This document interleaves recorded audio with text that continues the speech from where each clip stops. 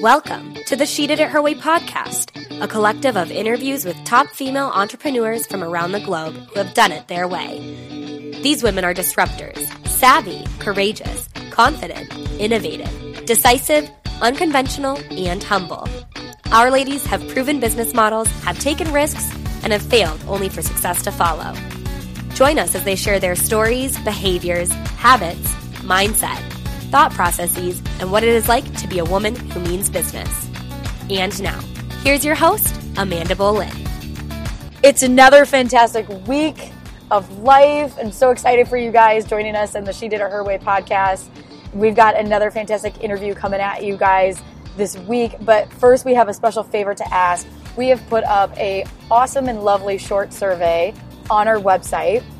And it's quite fun. If you stick around until the end, we might have even referenced a Disney Channel character. For you millennials out there, when you take the survey, you'll know what I'm talking about. But anyway, it's super fun. Head on over real quick, SheDidItHerWayPodcast.com, and fill her out. And a huge thank you to those who have already done so. You guys rock. Again, it's all about wanting to bring inspiration to you guys, and so we want to know how we can always improve and get better and bring that to you guys. Transitioning now into the podcast today, I had the pleasure of sitting down with Heather Hudson, who is an executive producer at Black Sheep Productions. It's a company that manages the production of corporate meetings, special events, and trade shows.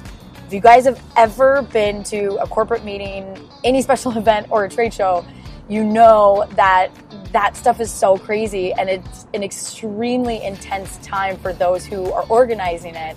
And so Heather shares with us what it's like to handle those stressful situations and how her and her team get it done. Also, before we actually get into talking about how Heather runs her role as the executive producer at Black Sheep, we actually talk about how she got to that position. And she has a background in theater, and she took quite the unexpected route and faced many ups and downs as she searched for the career that best suited her. And what I love about this interview is it is so truthful, so raw, and so vulnerable. And we talk about the 5 years of darkness that she went through and what really brought her out of those struggling years. But the best part, as a theater girl at heart, this leading lady does not forget the entertainment aspect throughout our interview and brings her vibrant personality the whole way through.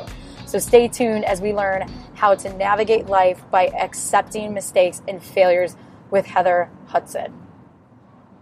Oh, girlfriend, yeah, there's three of you. You guys are doing some major, big things. So tell us then, from the beginning, your path and your journey, where you went to school, what did you study, and then how did you end up getting recruited to work at Black Sheep? Okay. I started at Florida State University. Well, let's go back even further. When I was 8 years old, I auditioned for The King and I at the local theater, and I got in and I fell in love, and I stayed on stage all the way through. Went to college, got a bachelor's of fine arts in theater. I was one of 300 people that auditioned, and two of us got in that year, me and Robert Tucker.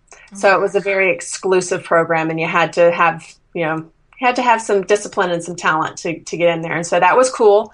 Did that. Right out of there, I got a job in a touring theater doing one night stands. So it was four of us in a van touring the country. We'd go to a country club, set up our set, eat dinner, put on our costumes, do the show, strike the set, put it back in the van, go to the hotel, go to sleep, get up in the morning and drive to the next place. How long did you do that for? 9 months. Oh my gosh. I'm sure, yes. What was your favorite city that you got to visit? I would have to say the West, the Southwest. We were able to do the Painted Desert and the Grand Canyon. Oh. So that was really cool. I didn't take as good a notes as our Kyle. Kyle kept a really good journal, so he knows where we were, what pictures. I look at these pictures, and they're just this grand adventure that the four of us went on.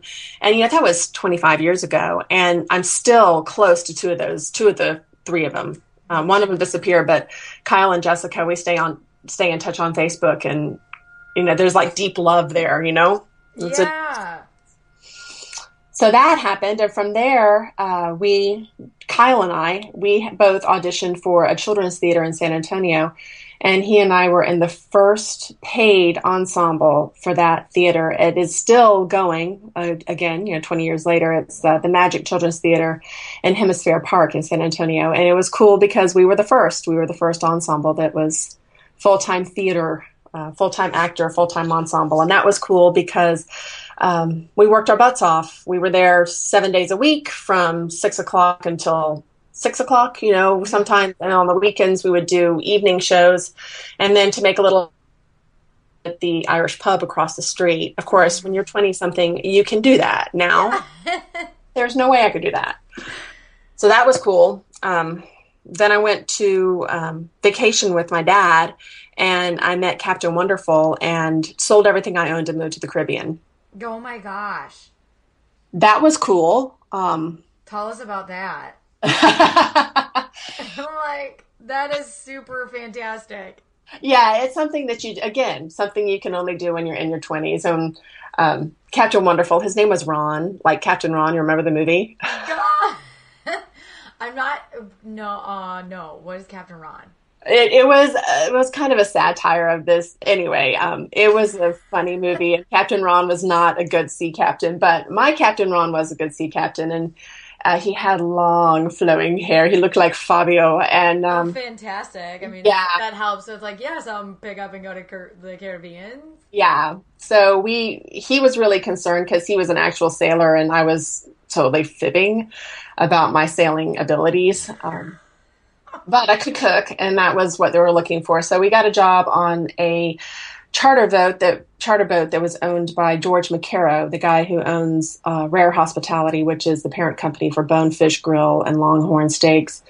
So that was cool. We went all over the Eastern Caribbean and also down into St. Vincent and the Grenadines. And we would take people on week-long charters. So you get up in the morning, you clean the boat, you make breakfast, feed people, clean it up, go to the next place. It was a really cool experience. I wish I had had a better journal and taken better notes of where I was. Like, again, I got these pictures of these beautiful islands, but I can't really say where we were at any specific time. I do know that Antigua is probably my favorite of them.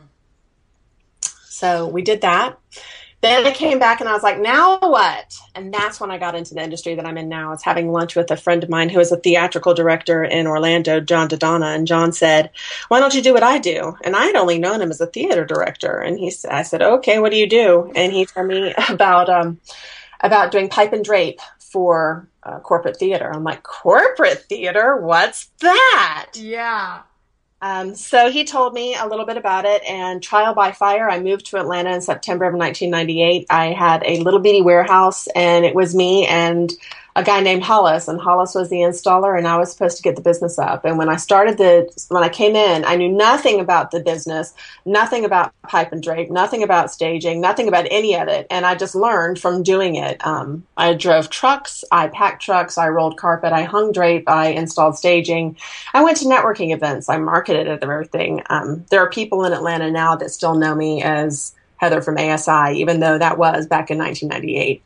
And I did that for 2 years. And when I left, we had moved from this little bitty warehouse space to a 12,000 square trucks. I had 14 guys full time. Oh, I was the boss lady, and I had an assistant and a warehouse manager. We grew that sucker, but I was done.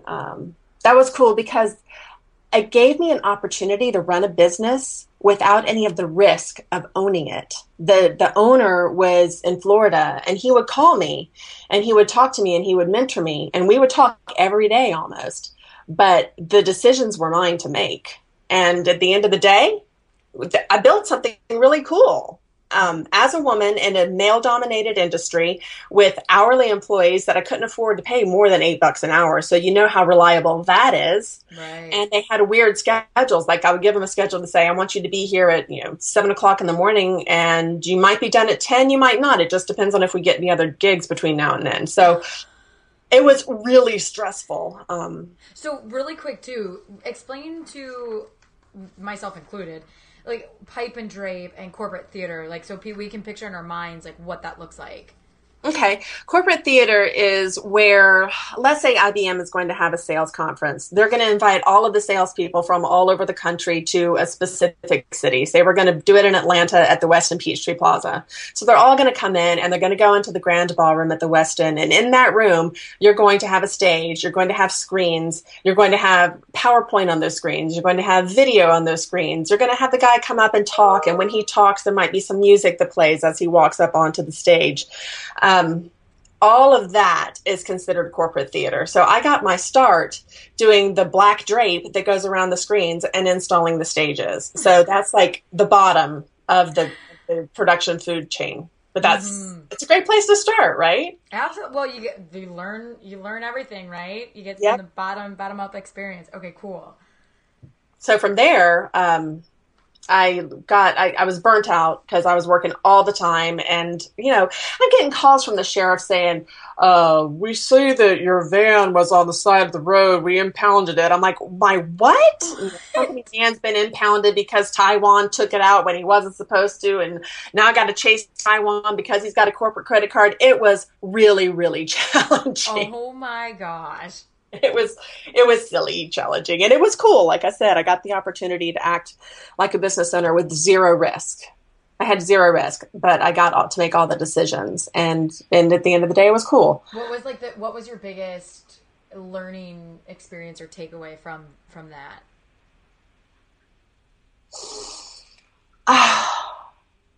Building a process.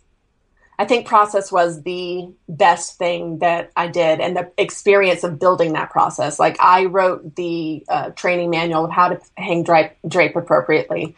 And while that doesn't seem like a big deal, in my industry, video technicians do not like to hang drape.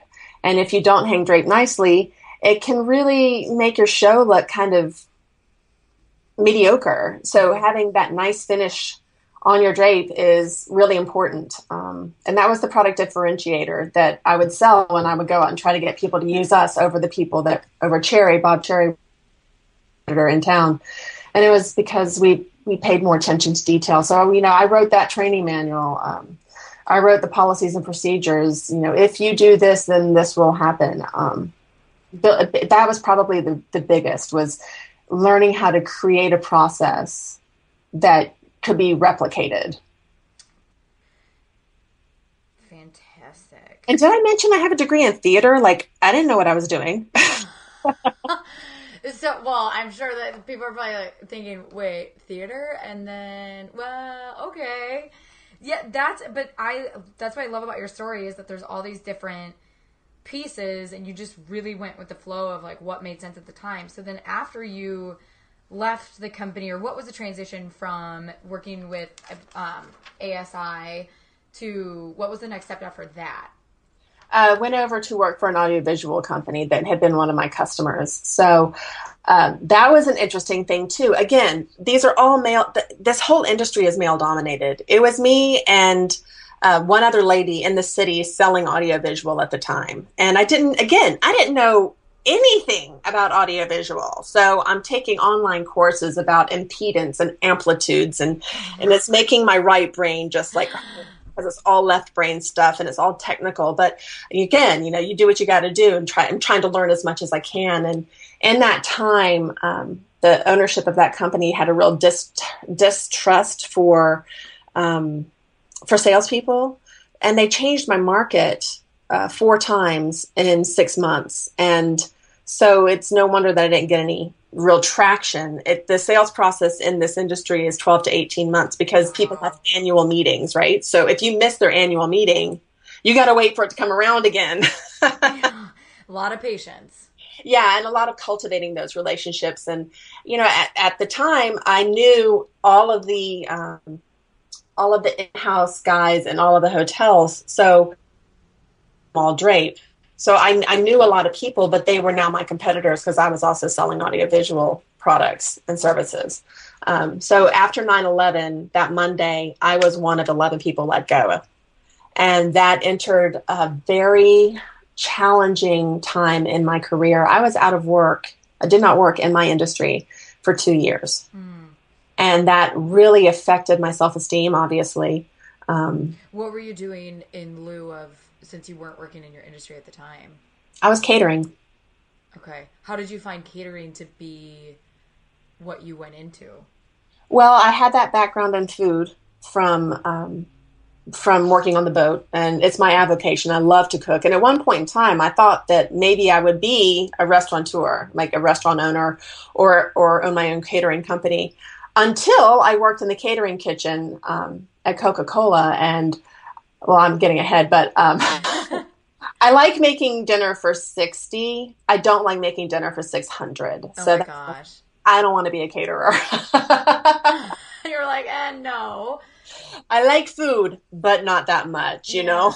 So if you wouldn't mind too, you had mentioned that when, like, after 9/11 and things being let go, and you said it took a hit to your self-esteem, if you wouldn't mind sharing some of that experience with us, because I know from, like, my own personal standpoint of being someone who's an independent consultant, that sometimes when the work dries up and you attach your self-identity to your work, it can get it like in a lull. So I would love for you just to share some of that story with our listeners. Yeah, it was, I call those the dark days. I had 5 years of just darkness, and that was the beginning of that time. I would get up and I would sit at my computer and I would try to find a job. And I realized that unemployment was only going to last so long. And I can't even remember how I met the catering company. His name was Jerry Diltz, and the company was Jerry Diltz and Associates. I'm somewhere. I was getting my nails done. And his nails done too. Oh. Right?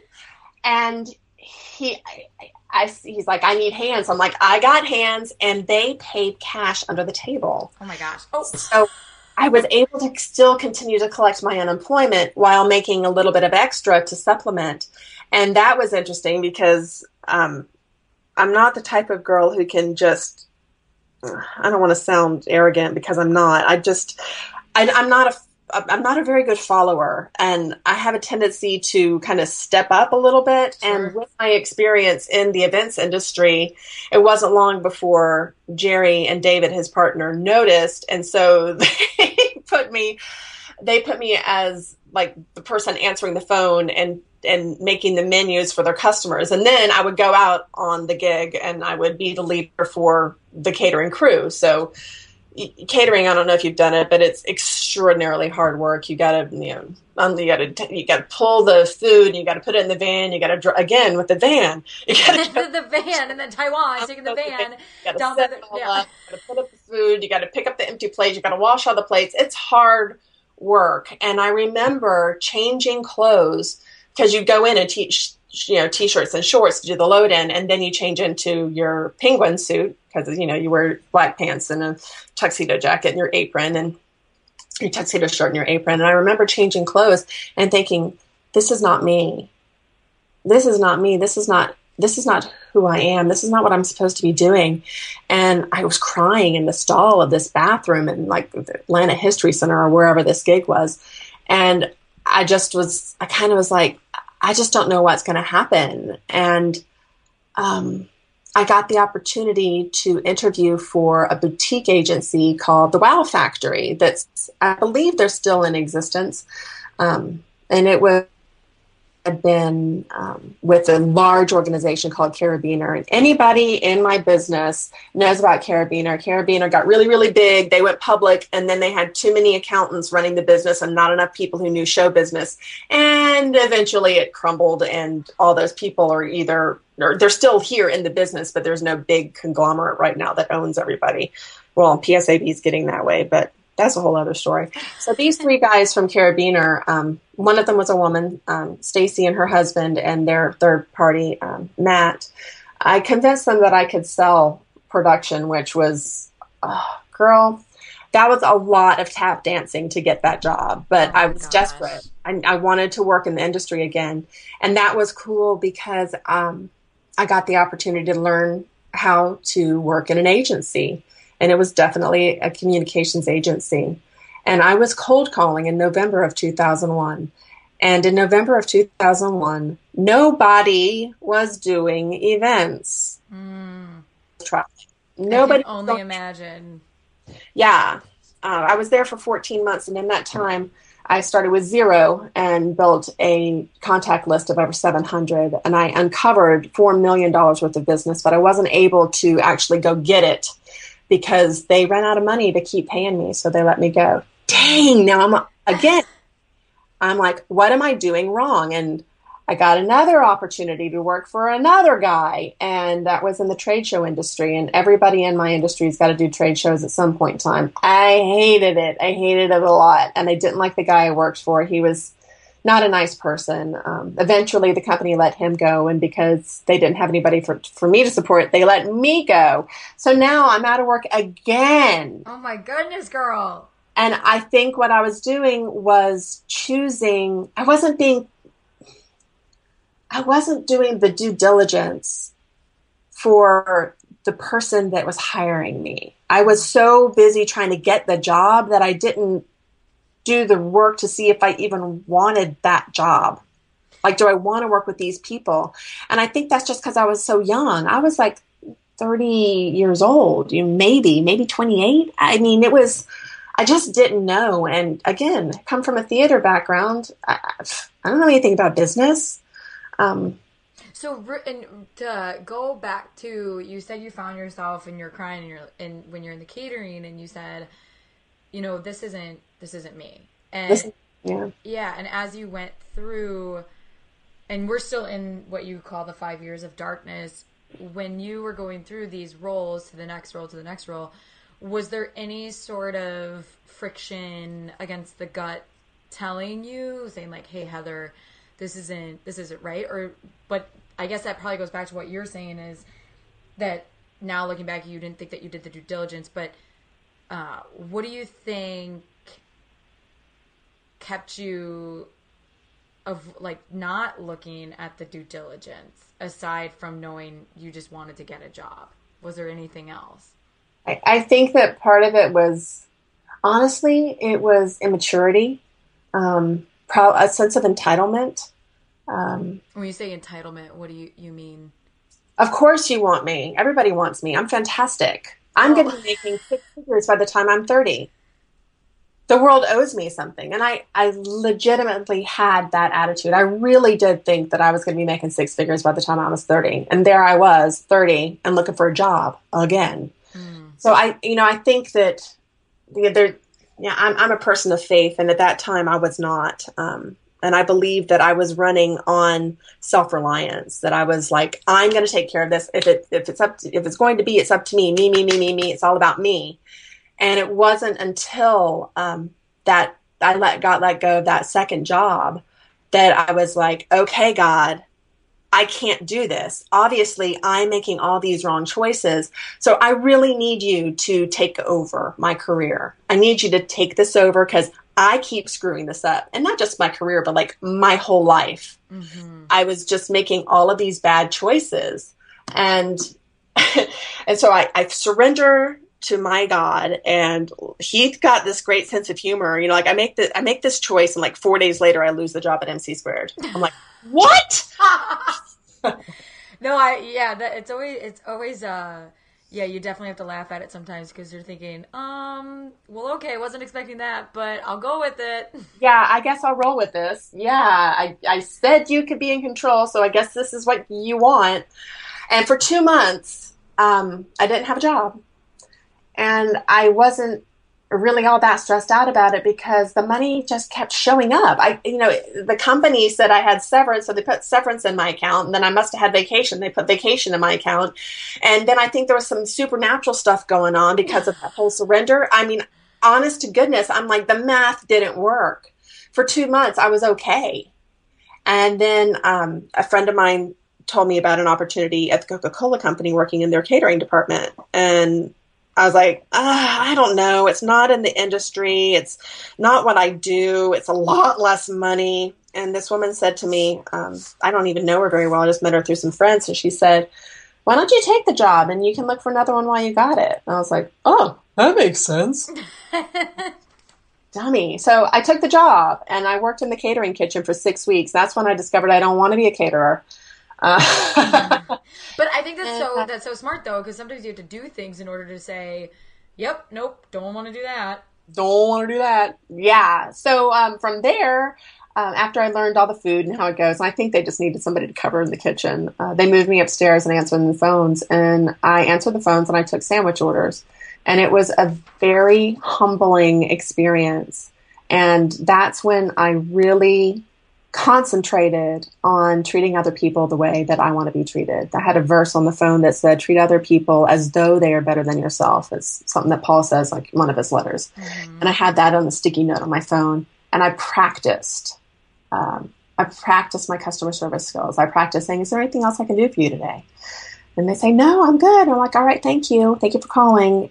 Answering the phone with a cheerful voice and trying really hard to stay in that place of service. Like, how can I be of service? And that was the beginning of the journey that I think I'm in now, with staying right-sized, not getting too full of myself. Because I mentioned earlier that I could do that, left to my own devices, I can get really self-absorbed. And I think we all can. I don't think it's specific to, Heather Hudson. I think that people get self-absorbed. Yeah, absolutely. And if we all took that attitude of how can I help you, the society would just be so much better. But I can't control that. I can only control me.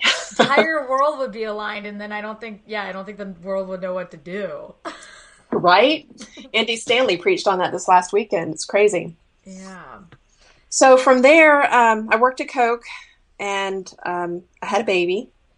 And while I was on maternity leave, I started looking for my next job, like I was gonna. And here's something cool. It was an unplanned pregnancy, and Coke has the most amazing benefits ever.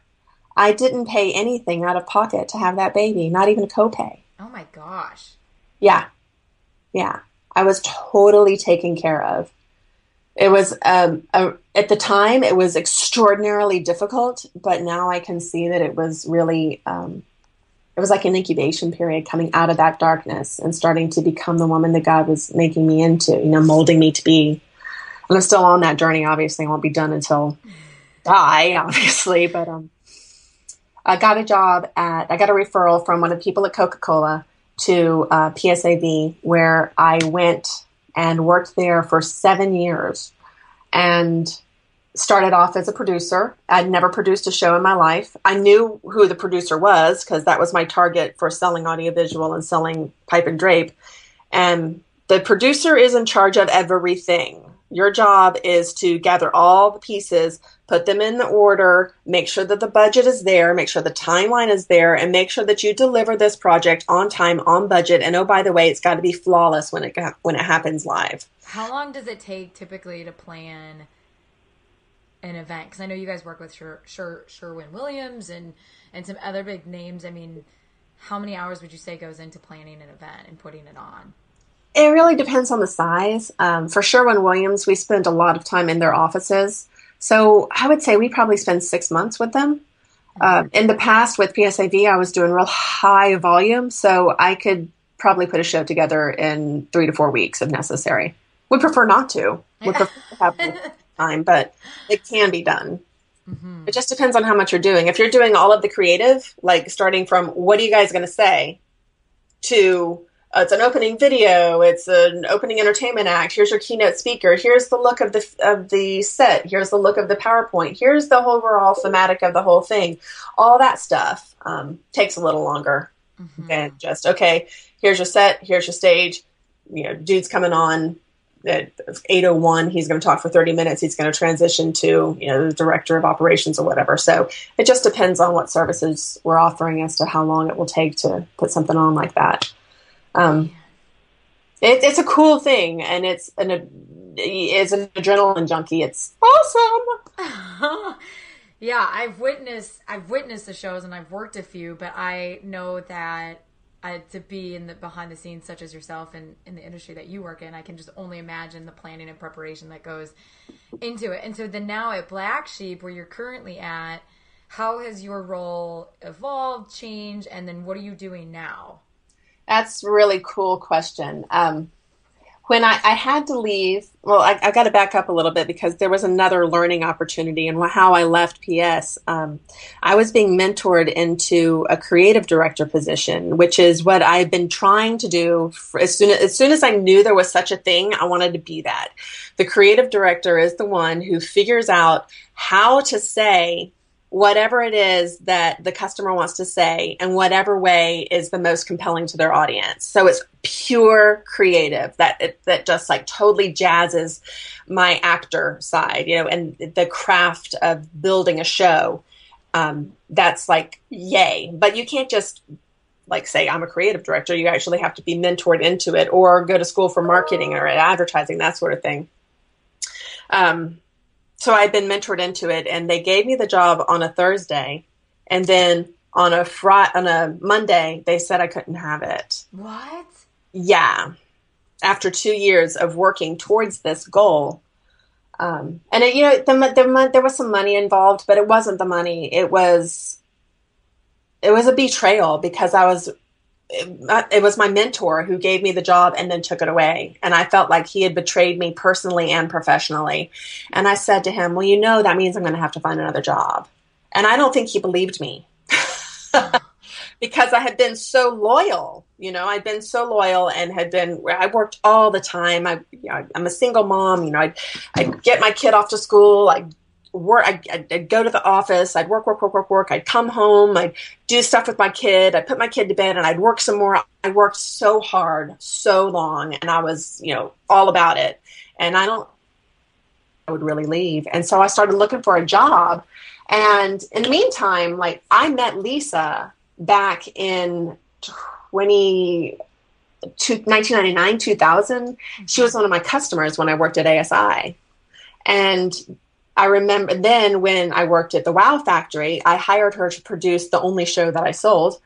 And I remember, how they talk about providential relationships? Mm-hmm. I went up to her room after a show and her Bible was sitting on the table. And I used to be a Bible reader back when I was a teenager, but at this point in time, I had just kind of left all that alone. And that was like, oh yeah.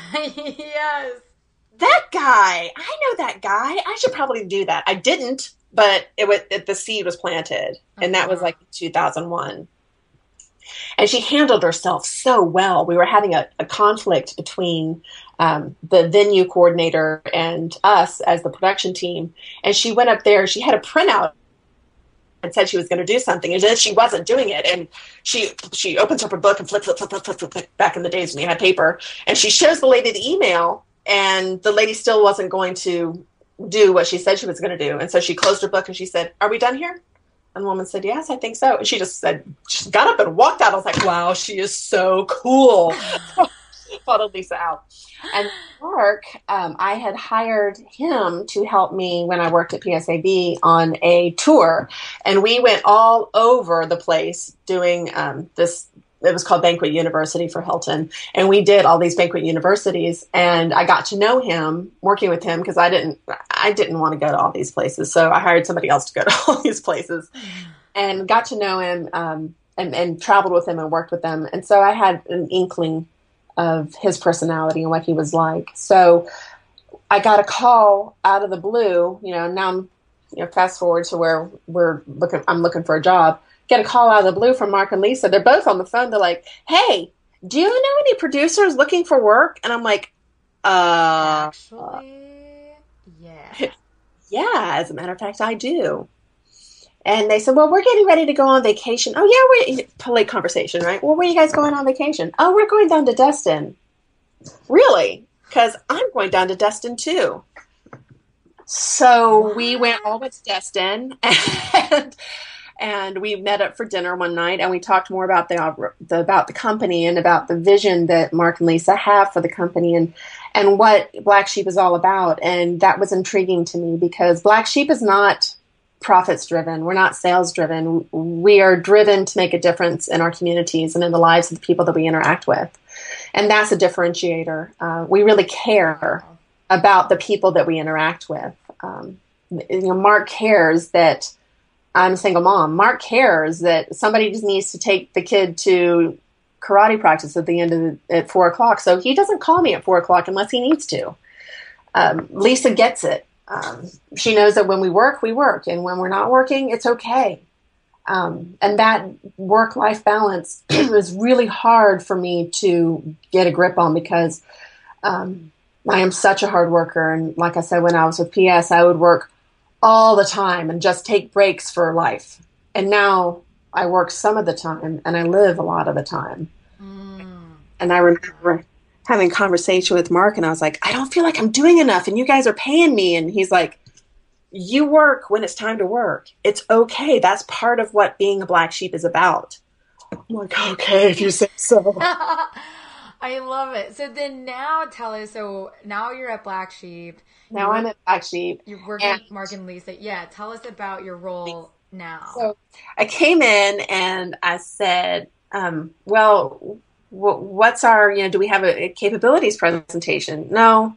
Oh, what's the website look like? Well, we need to update the website with new headshots. What's our products that we're offering? So I started asking these questions, and Mark and Lisa and I started to devise a more clear voice to the market as to what specifically we offer. So now we have 3 buckets of service that we offer to our customers. We offer strategic and creative direction, which means we're going to find out what you want to say and help you say it in a way that's most compelling to your target audience. We offer meeting management, which means that we have CMPs and also event managers on staff that will help a customer with their food and beverage, with their registration, with their site selection, with their anything that's got to do with meeting planning services. That's not my bailiwick, but my partner Jennifer, it is her bailiwick. So we can ask Jennifer anything about meeting planning if she knows the answer. And then our third service is production services, which is pretty much what I do every day for a living, which is making sure that your audiovisual is spec'd properly, that you have everything in that spec that you need. We shop it, we get the best price, we leverage our relationships when we need to. We build the run of show, which is a minute-by-minute thing of what happens on that stage. We build a speaker brief telling the speakers when they need to be, where they need to be. We organize the assets. We can go so far as to create assets if they need it. We've got on-site graphics artists on staff. We've got teleprompter operators. Anything that needs to happen in that ballroom, we've got it. So the whole breadth of services of Black Sheep is soup to nuts, but what's interesting and what's different is that we don't have to do it all. We can do just what the customer needs. And that to me speaks of that heart of a black sheep, that heart of service.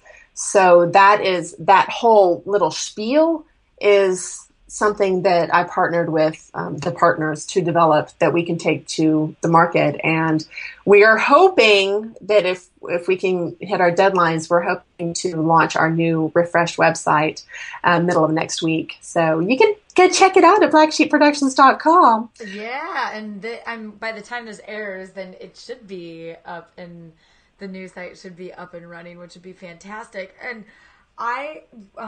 you had said something like, okay, so let's say someone's listening to this and they love event management and project management. I mean, how does someone just naturally get into the industry if they're looking for a career change and they think it might be something that they would be interested in exploring? That is such a good question. You can go to college and get a hospitality management and an event management degree. They offer that, but you know what? There's no place to learn how to be a producer. The only way you can learn to be a producer is from another producer.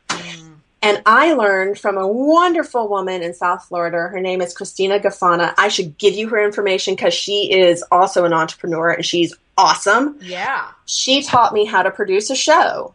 And now when I have anybody who's interested, like one of our meeting planners, she's interested in producing a show. And so when we work together, I clue her in, I pull her with me and I'm like, this is what I'm doing. This is how I do it. That's the only way to do it. So we as an organization, Mark and Lisa and another one of our team members, Sam, we started talking about how can we bring information to the industry so that people who want to get into production have a place to go to get the information. So we're talking about creating an event called the Event to offer that kind of education and training. And that's fantastic. yeah, we're that's one of those ideas that's still germinating as to how we do that. We don't know yet. So it's just like back there in the back of the creative hopper. Mm-hmm. In the meantime, we have started a blog for anybody who's interested in learning about production and audiovisual. And it's the producers page on our website. And in the blog section, it's called the producers page. How to write a show flow, how to manage your audiovisual budget, how to compare your audiovisual budgets. Who are all these people on my audiovisual budget? What does a technical director do? What does a project manager do? What's an A1? What's a V1? What is a master electrician? So all of that information is out there. And as far as I know, Black Sheep's the only company doing that, offering that information. And I think it's because we producers like to hold our cards close to our chest because we want you to think that it's magic, so you have to hire us. It's not magic, it's just experience.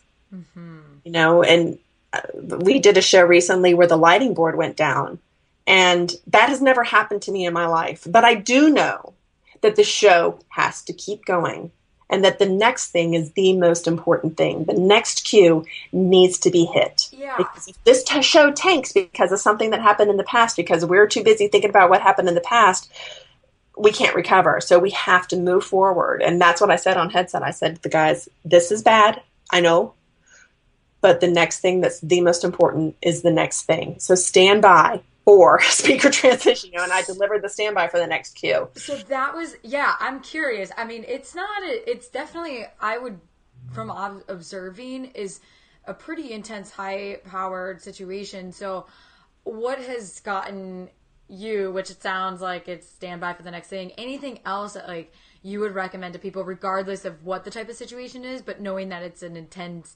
high pressure, to, like, how do you deal with that pressure? I stay here in this moment. This moment is the most important moment. The lighting board went down like 5 moments ago. Right now, the lawn guy is going around my house. Right now, I'm talking to my computer. Right now, everything's okay.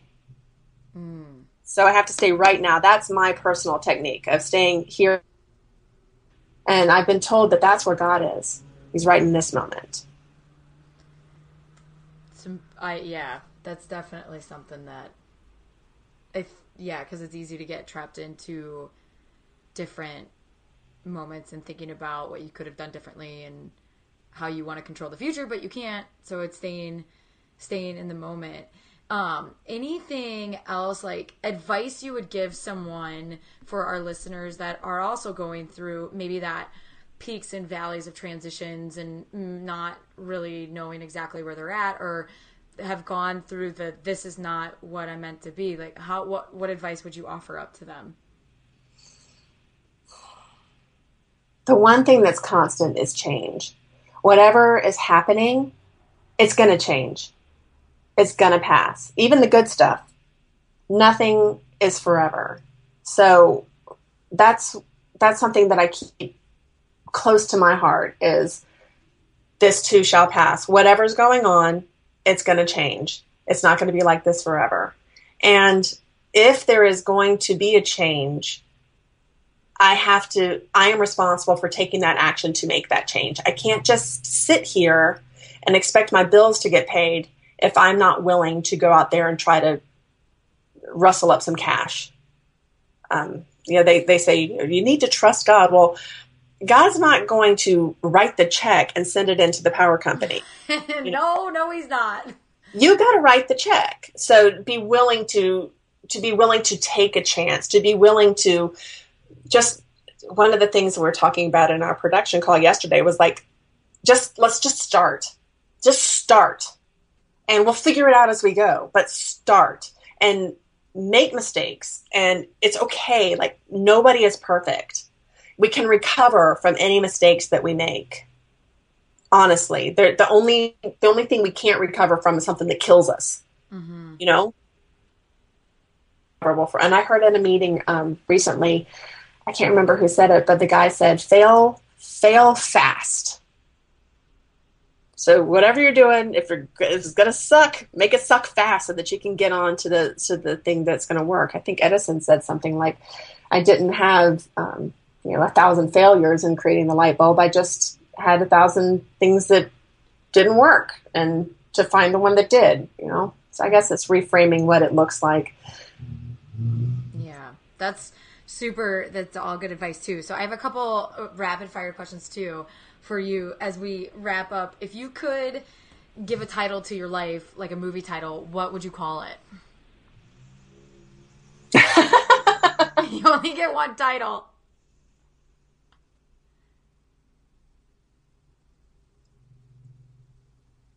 Stick around, kids. It only gets better.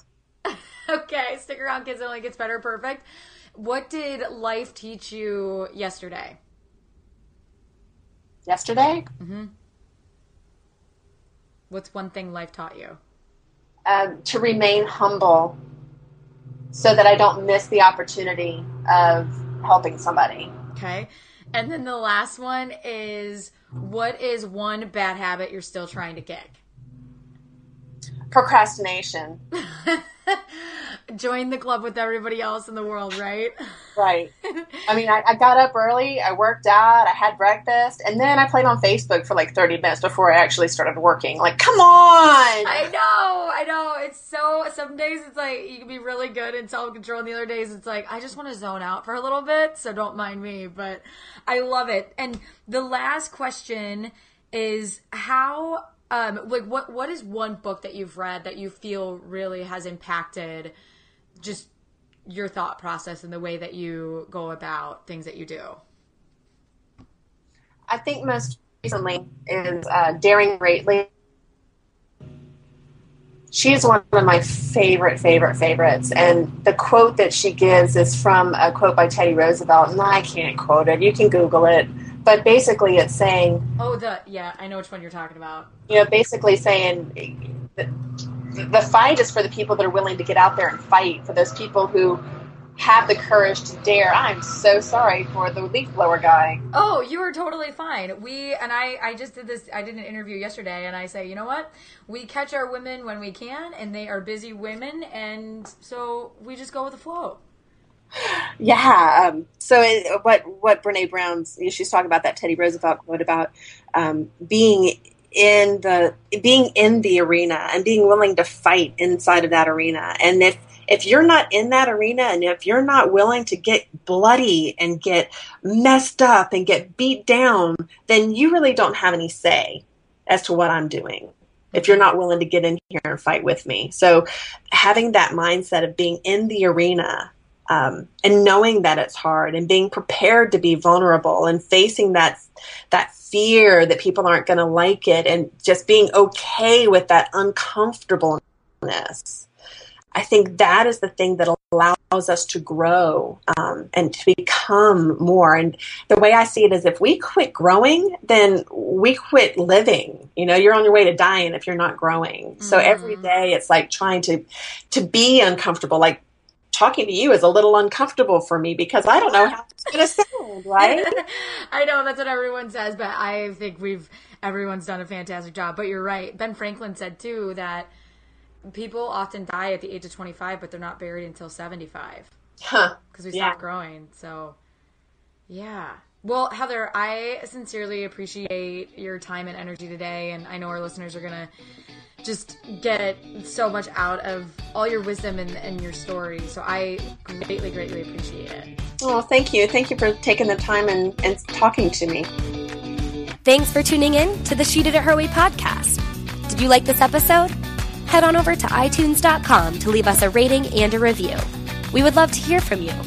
And don't forget to check out SheDidItHerWayPodcast.com, where you can subscribe to our email list so you can receive the inside scoop on our latest episode released each Monday. Now, do us a favor and go make it a great week. Tess, this is Banane. I've literally recorded this intro probably a handful of times, so this is my last one, and I hope this works out. So here we go. Beep!